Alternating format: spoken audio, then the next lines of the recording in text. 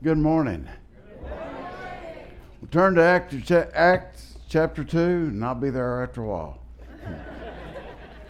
Just hold it somewhere. We'll start somewhere and then end somewhere. How's that? I'm not promising anything this morning except the glory of God coming down in this place. Amen. Are you excited to be in the house of God? Man, this ought to be the greatest moment of our whole week. That we come in here and just give God everything that we have, because He is worthy to be praised. Oh man, I want to say it again. Y'all are a little slow. He is worthy to be praised. Amen. Give Him a clap offering.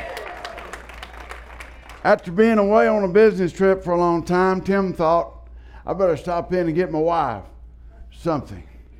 So he stopped in and went to the cosmetic line, and he saw this young lady. She said, can I help you? He said, yeah, I've been away for a long time. I want to get my perfume. And she said, okay. She just reached in under the counter and handed the bottle, set it out there. And he said, how much is that? He said, it's $50. He goes, whoa, that's a little expensive. You got anything less than that? And she looked at him, and she reached under the counter and pulled out a bottle, a little smaller, and it's $30. And he said, $30? Well, I was looking for something a little bit more reasonable.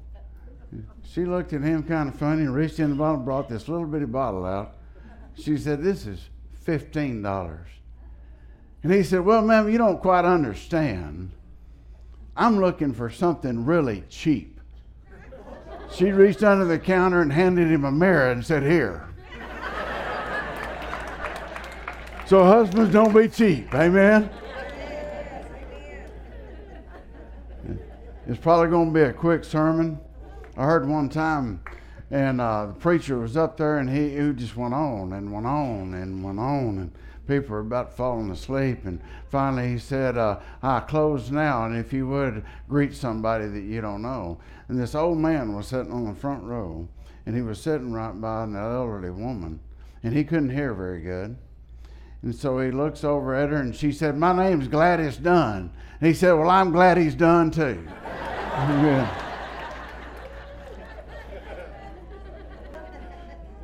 Acts chapter 2, verse 43. I'm reading out of the New American Standard. I study out of that a lot because it's probably one of the most clear and perfect interpretations of all the Bibles. All right. So 43 says, everyone kept feeling a sense of awe. Everybody say awe. It's an important word this morning.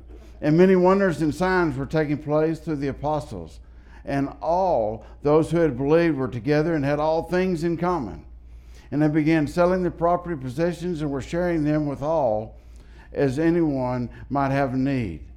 Day by day continue with one mind in the temple, and breaking bread from house to house, they were taking their meals together with gladness and sincerity of heart, praising God, having favor with all people. And the Lord was adding to the number day by day being saved. All means an overwhelming reverent fear. It means a great admiration and an amazement of power.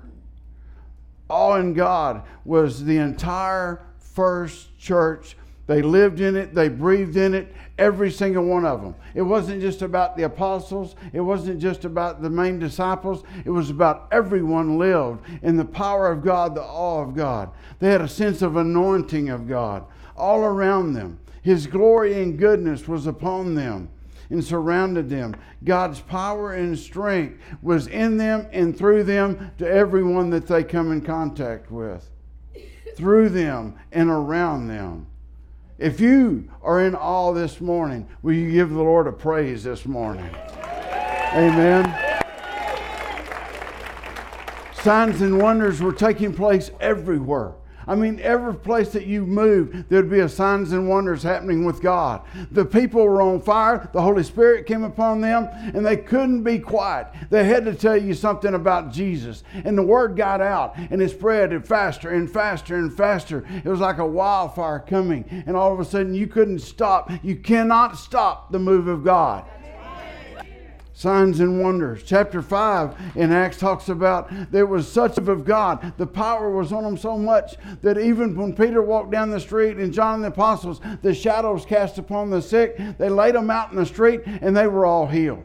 Listen to me. That was the shadow of Jesus touching everyone. It wasn't just a man's shadow. It was the Lord overwhelming all those people that were sick. Turn to Joel, if you would, for just a second. I'm going to read one verse because it's about you today. Joel 2. We read it all the time, and I don't think we quite grab a hold of the understanding of how important it is to receive Joel chapter 2. Okay? Chapter 2, verse 28. And it will come after this, that I will pour out my spirit on all mankind. And your sons and daughters will prophesy, your old men will dream dreams, your young men will see vision, even on your male and female servants. I am, and I will pour out my spirit upon all flesh. Amen? Say hallelujah. You know what it says, and after this. And preachers never go back to what this was. All right? And it says, after this, 19 through 25, talks about what Satan has done to the church, what Satan has done to the people. And it said, I'm going to pour out on you, and I'm going to take back what Satan has taken away from you, and I'm going to give you sevenfold. I'm going to give you 30-fold. I'm going to pour out on you. Then after this, I'm going to pour out a spirit on you that you cannot even imagine. See, we can't even imagine what God's got for us. He's got so much in His tank for us to fill up our tank so we can fill up somebody else. It's never about what God wants to do just for me. I was a pretty prideful individual when we started out, especially when Sean and I got married. We've been married 45 years, fixing to be 46.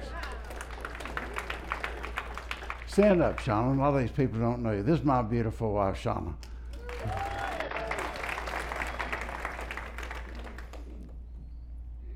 I was very, very prideful. And all I was about was, God, what can you do for me? God, I want this. I need this. I desire that. What can you do for me? I'm just telling you honestly, right? And God got a hold of me and shook me down to the very roots that I walk with. And I saw the needs of others that I'd never seen before. You know, Billy Simmons, my mentor,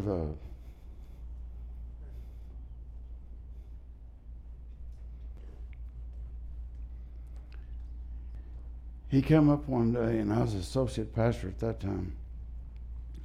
And I said, man, what do I need? And he looked me right in the eyes, got real close to me. And he said, Randy, one day you could be an awesome, awesome pastor, but you don't have any compassion in your heart. Whoa. You know what I did? I got mad. Amen? I thought, I'm going to put the boxing gloves on. I'm going to whoop you. He was my pastor. He was my mentor.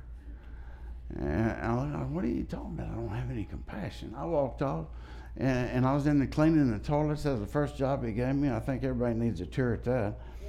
And I got mad at that even, but I got good at cleaning them toilets. I was praying over them toilets every day. God got a hold of me, and I could get it done. Let me tell you right now, I am anointed toilets. I was praying God toilet, and I walked back in the toilets, and I was angry. How dare him telling me I ain't got no compassion? And I said, Lord, and he said, he's right. How many know that God doesn't have to say a whole lot of words to make a point? And I got down on my knees that day and I said, Lord, let me see their needs. Let me see their heart. Let me understand what they're going through. Let me feel their pain. Now, that wasn't a very smart thing. But it's true, right on. God will give that to you. And so all of a sudden, that prideful, that guy that didn't care about anything else was in awe of God and His power. Can I say, this right here in these statements was the normal church. They weren't something way out there. They weren't something that everybody goes, well, that's the church. So that was the church. This full movement, the God of power, the God. Let me tell you, number two, I want to move on quickly. They were serving each other and were giving daily to all their needs to everyone. All right? This was the first church. All right? They were loving God. They were in awe of His power. Number two, they were serving and giving to all needs that they found. They were a blaze of fire, guys. They were so on fire for God. And the Holy Spirit lit them up. And that was the norm, giving and blessing people. All right? It should be our norm that we just look around and look around. I remember one year, Sean and I, all of a sudden the Lord really spoke to us because we were really praying about what do we do the first of the year. And the Lord spoke to us and said, all right, for the first 30 days, I want you to give 30 days to somebody in need. Whew. I said, all right, Lord, let me tell you what, by about the 10th day, I would come in and Sean and I'd go, oh man, was this a wonderful day. You get out of your bubble, out of your shell, out of what you need, and all of a sudden you start looking at the needs of others and you get excited. I mean, you can't wait for the next person to give, and go, man, I'll tell you what, I left $30 for that waitress. Hallelujah. We'd be praying over that money, Lord, let it touch them, let it bless them. We should do that all the time. Why don't we just do it 30 days when God says do it all the time? Number three, taking their meals with gladness. I want to explain what that means. All right? It means tender humility and generous hearts. They were all humble. Every single one in the church were humble before God, because resounding in their ears was the voice of Jesus. One of the last presentations of the word that He spoke to His disciples, He said, you can't do nothing without me, in John 15:5. You can't do nothing without me. We try to do everything without Him. And then when it doesn't work, we go, well, God, what happened? And God says, you can't do nothing without me. So they were humble at heart. Number four, they were praising God. Ezra 3:11 says, with praise and thanksgiving, they sang to the Lord. With praise and thanksgiving, just like what Jeff led here. And they were singing to the Lord. They were singing to the Lord. They weren't just singing. They were giving praise to God because He's worthy to be praised. Can I tell you this, guys? We are the generation of Matthew chapter 24. Listen to me again. We are the generation of Matthew 24. And if you don't want to know what 24 says, read it. It's not my sermon. Okay, give you the homework. Matthew 24 talks about the end of these, the end of times, the times that are upon us right now that we see. We can look at the TV, we can see, we can go to any country and see it, and all of a sudden you look at it and go, wow, that's the generation. That is the generation that we should be rising up and preaching and singing and praising and giving and loving and throwing a rope out to somebody that doesn't have one. The message today is called Hold the Rope. Hold the rope. The first church understood that. They were hand in hand. They loved each other. They gave to each other. They grabbed the rope for somebody else. They were holding on and would not let go. That's the norm of the Spirit-filled church, holding the rope for others. In Acts chapter 8, verse 4, and it said they were all scattered. A guy said the other day, told me, he goes, yeah, the Romans scattered them. I said, no, the church scattered them. The Jewish church, the Jewish synagogue scattered the people. And I love the last part of that verse. It says, and they all preached. Whew. We don't preach that much either. That means you. Can I tell you this? When you leave here, you're going to be preaching. You're going to be preaching one message or the other. You're going to either be preaching Jesus is alive and well. Jesus is on fire, and so are we. Or are you going to be preaching, well, that's just another bum sermon? And it may be, but you can at least praise the Lord for it. Turn, if you would, to Acts chapter 9. I want to talk about what the church looks like one more time. Acts chapter 9, verse 22. It says, "But Saul kept increasing in strength and confounding the Jews who lived at Damascus." Now understand, Saul is the same person that got changed on the road to Damascus. On the road to the place that he was going to persecute Christians, kill Christians, imprison Christians, he met Jesus face to face. How many of you ever had an encounter with Jesus face to face? Amen? Okay, and you're laying down and wondering, what happened to me? Amen. And so he made this encounter. All of a sudden, he turns his life around, and instead of trying to kill them, he's trying to restore them to what Jesus has told them. But Saul kept increasing in strength and confounding the Jews who lived in Damascus by proving that Jesus is the Christ. When many days had elapsed, the Jews plotted together to do away with him. But their plot became known to Saul. They were also watching at the gates day and night, so they might put him to death. But his disciples took him by night and let him down through an opening of the wall, opening in a wall, lowering him in a large basket. I want to try to paint a picture to you. Here's this 30 to 40 foot wall. All right, the wall's usually 2 to 4 foot thick, unless it's around Jericho, and it was Jericho. The walls was wide enough that they could have 2 chariot races all the way around the walls. And the walls were up really high. They had to have some way to get him down because they would have killed him. Saul was not Paul then. Listen to me. Okay? Saul was Saul. If they would have killed him, we would not have 23 epistles. We would not have the New Testament. There would be an emptiness right there, but God said, no, he's my man. All right? So we're going to save him tonight. Wow. But he had to use somebody, just like God wants to use you. So he said they got a big basket. They tied ropes to the basket and let it over the wall and let him down to safety. There was no names. These men that held the rope, they weren't in Hebrews chapter 11, the faith chapter. There was no applause. There was no fanfare. They were the church, the body of Christ, and all for God. All means power that is released by God. The people were literally amazed. And they walked in a place to where they said, man, I'll do anything for God. Let me hold the rope. Let me hold the rope for others. Let me take the rope. No matter the pain, let me hold the rope, because I'm not going to let go of the rope, because Jesus never lets go of the rope for you. Can you say amen? Amen. Has anyone ever held the rope for you and wouldn't let go? Prayed for you. Bought a meal when you didn't have the money to buy a meal. Took care of your illness. Loved you when you were unlovable. I know that's no one in here.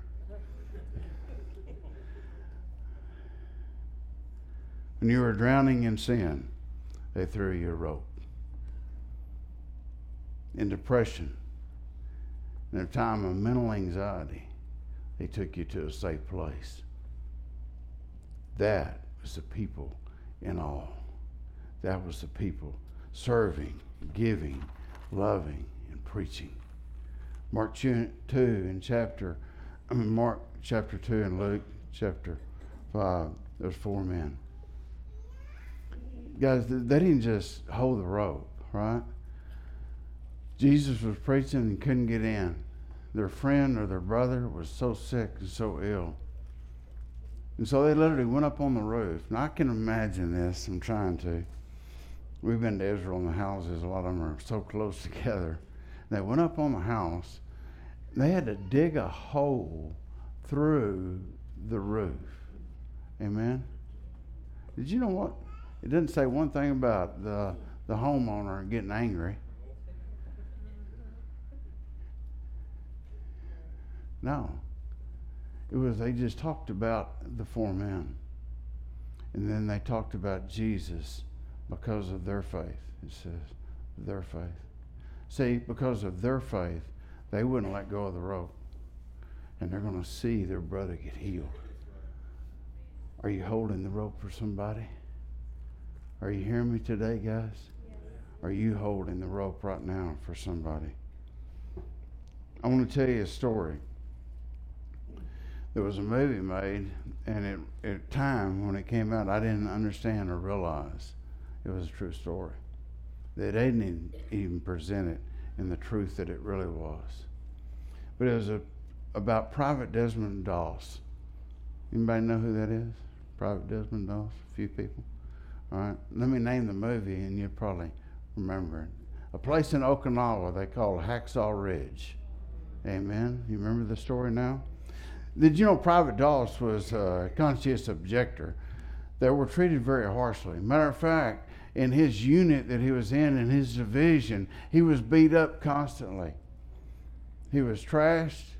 It was horrible. For him to get to war was probably just a place of peace for what he went through.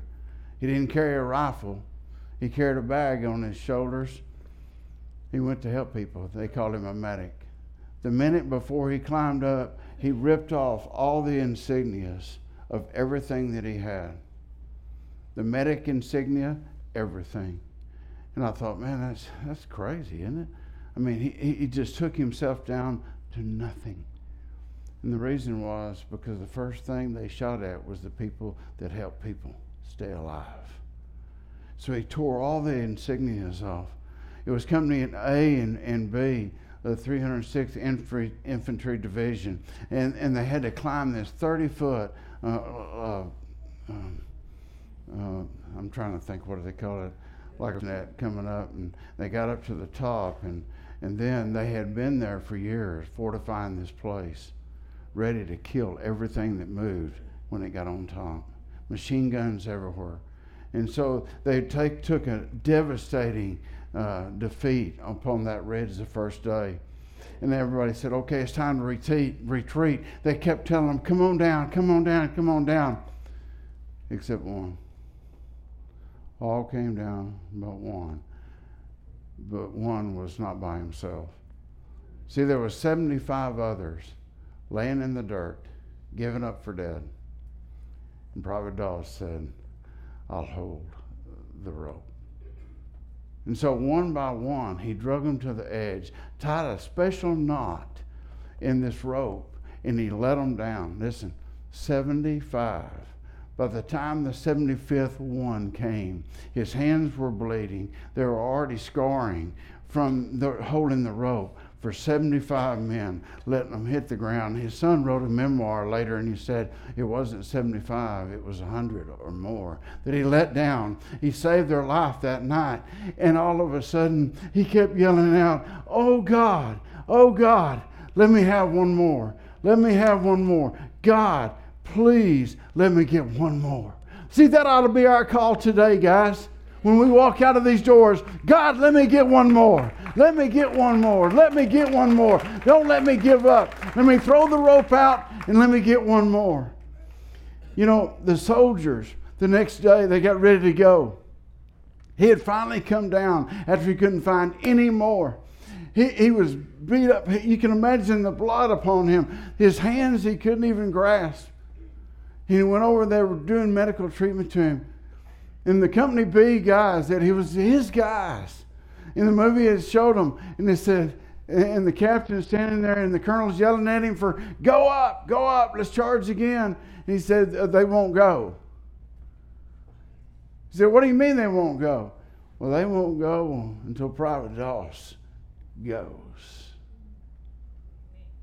See, guys, you have no idea what kind of influence you have in your life. If you walk with God, and you walk in awe, and you walk with the power of the Lord, I'll tell you right now, people will follow you. There will be people in pain. Then he drug off. The final words on Desmond.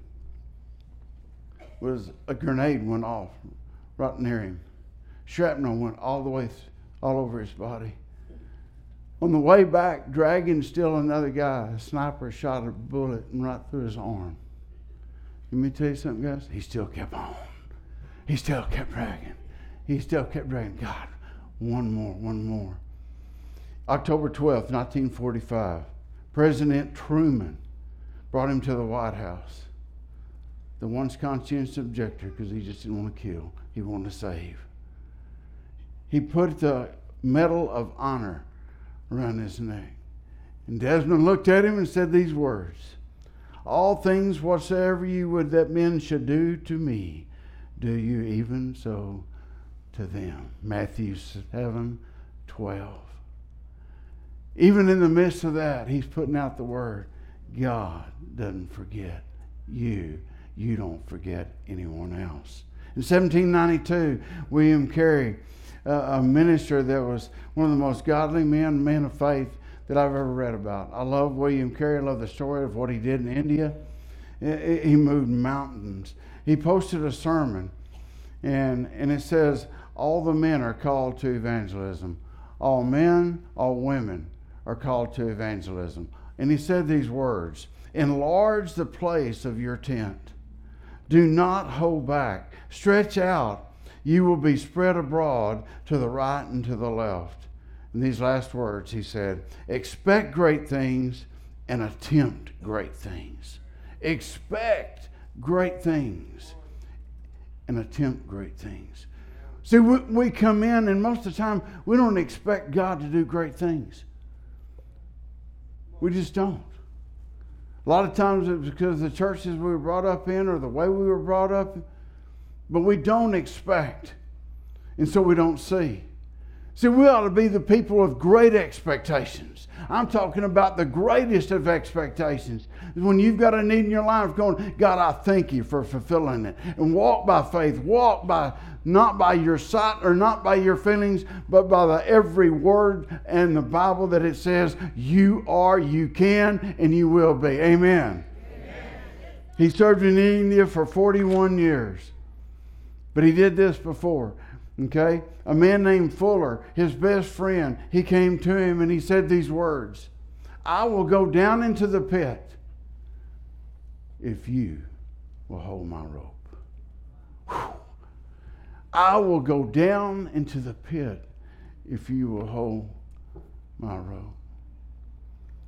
People are watching today from Guatemala, from Canada, down to Mexico, friends of ours that we have walked with for a long time.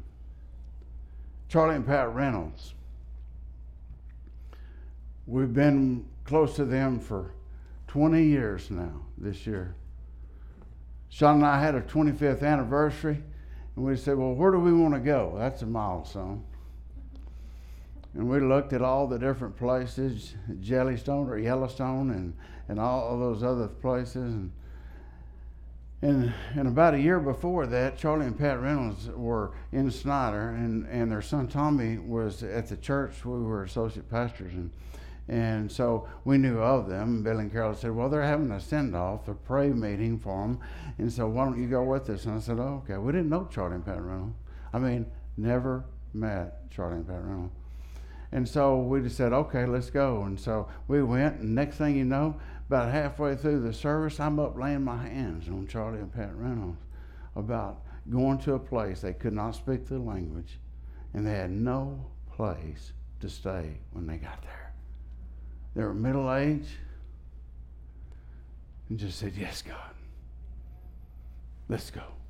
See, and so here we are a year later. We don't know where they are. We don't know what part of it. We know they're in Guatemala. We don't know what part.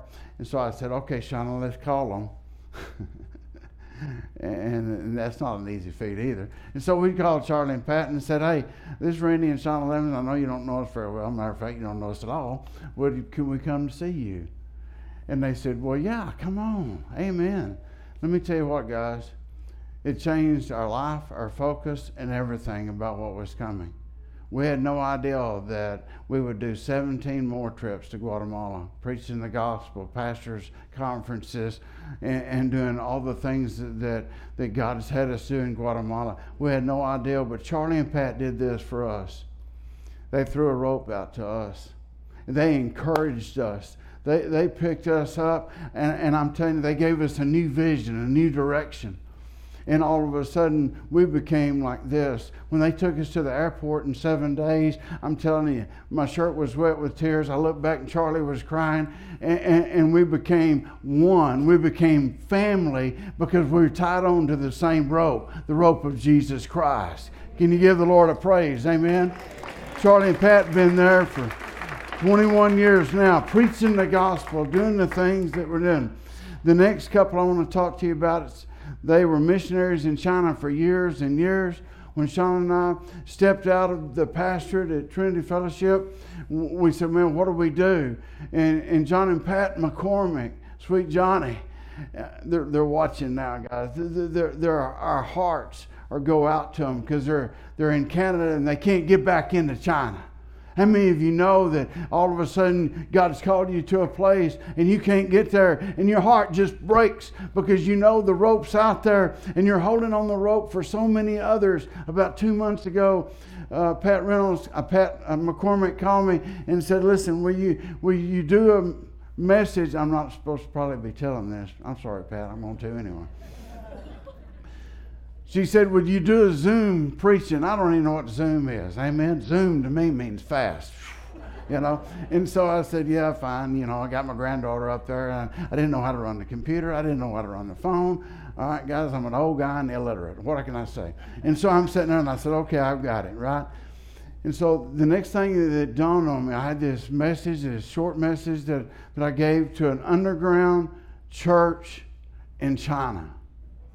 That they cannot preach on the street. They cannot preach in a building. They're in a building, but they were in hiding all the time.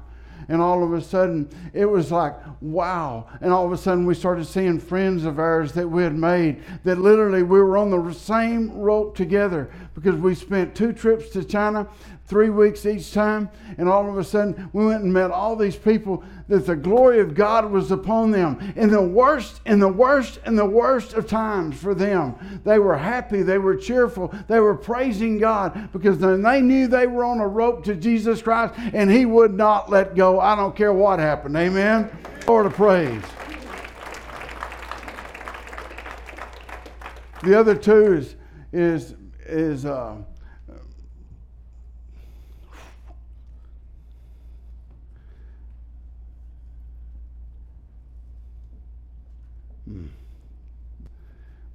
my buddy. Oh, man. You know, when I gave my life to the Lord, I was a mess. Sean and I got married in 3 years. I wouldn't go to church. I told Sean one time, I said, I've broken every sin in the 10. All of them. Why would God want me? 3 years later, we go to this little nothing of a church. I mean, nothing. And the guy stood up that I had not met, Billy Simmons. And he painted a picture of a Jesus that loved unconditionally, that took every one of you in. None of us are fit, but He makes us fit. And all of a sudden, it was within days, Billy wasn't just the pastor of the church. He was my best friend. He was my mentor. And then Shauna and Carol Lee, if you're listening, and we became just one. At times, Billy pulled the rope, just dragging me around. Amen. Come on, buddy, drag. You know, I was one of those drug babies when I was born. Weren't y'all? I mean, I was drugged to church. I was drugged to Sunday school. I drug everywhere. Well, Billy just drugged me around. I held on the rope and he just drugged me around. And all of a sudden, it was time where I had the rope holding on for Billy. And Carol and I and Shauna, and we just were one. And the other people like Mo and Glenn and Amarillo and holding the ropes, and Margie and Marlo. I can go on and on. Kenny and Gina back there, and so many others have grabbed hold of the rope. Guys, listen, Jesus threw you a rope in the midst of your darkest hour. He threw a rope out for you. So all you got to do is grab hold. All you got to do is, in your addiction, your sin, your illness, Jesus throwing the rope. And he's throwing it out this morning, guys. He's throwing a rope to you this morning and said, man, will you grab hold? I've got something new for you. I've got something special for you that you can't even imagine. Never in a lifetime would I ever think that I would be climbing to nearly 12,000 miles in the Himalayan mountains in China, preaching to a bunch of people that were the hardest working folks I've ever seen in my entire life, and love Jesus Christ. Amen. Amen. You know, sometimes we don't understand what the rope is. All right? I felt like I was going to Haiti and I wanted to preach the gospel. I mean, I couldn't wait to get there to preach the gospel. And so finally we painted a skull one day, and then the next day the guy came to me and he said, man, you're in the oil field business. You know anything about drilling rigs? And I said, yeah, I do. He said, well, we need somebody to drill a water well, and this driller won't drill it unless you're working on it with him. I said, praise God. Amen. Praise God. I came to what? Serve. I didn't come to preach. I came to serve. Let me tell you what happened on that drilling rig. I didn't have no boots. I didn't have no shoes for that. I mean, I didn't have no clothes for that. And he goes, oh, we got this basket full of clothes.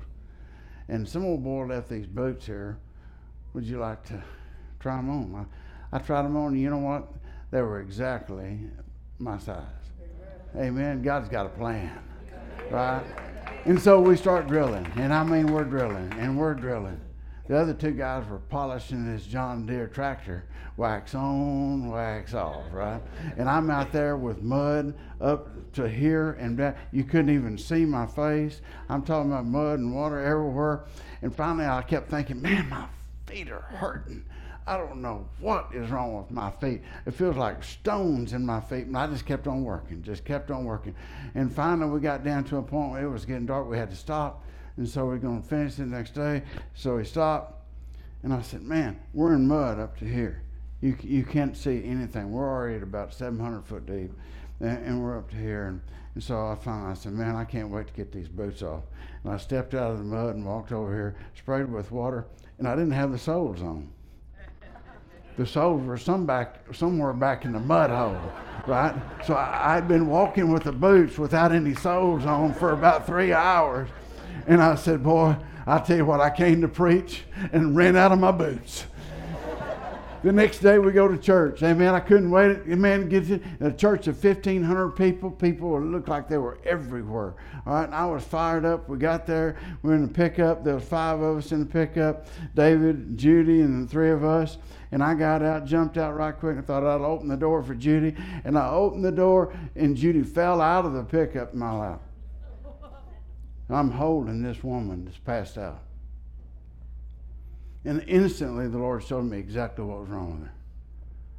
Told me, instant. So I just began to pray out loud right there over what she had. They were visiting on the other side of the truck. And I'm holding Judy and praying, God, please save her life.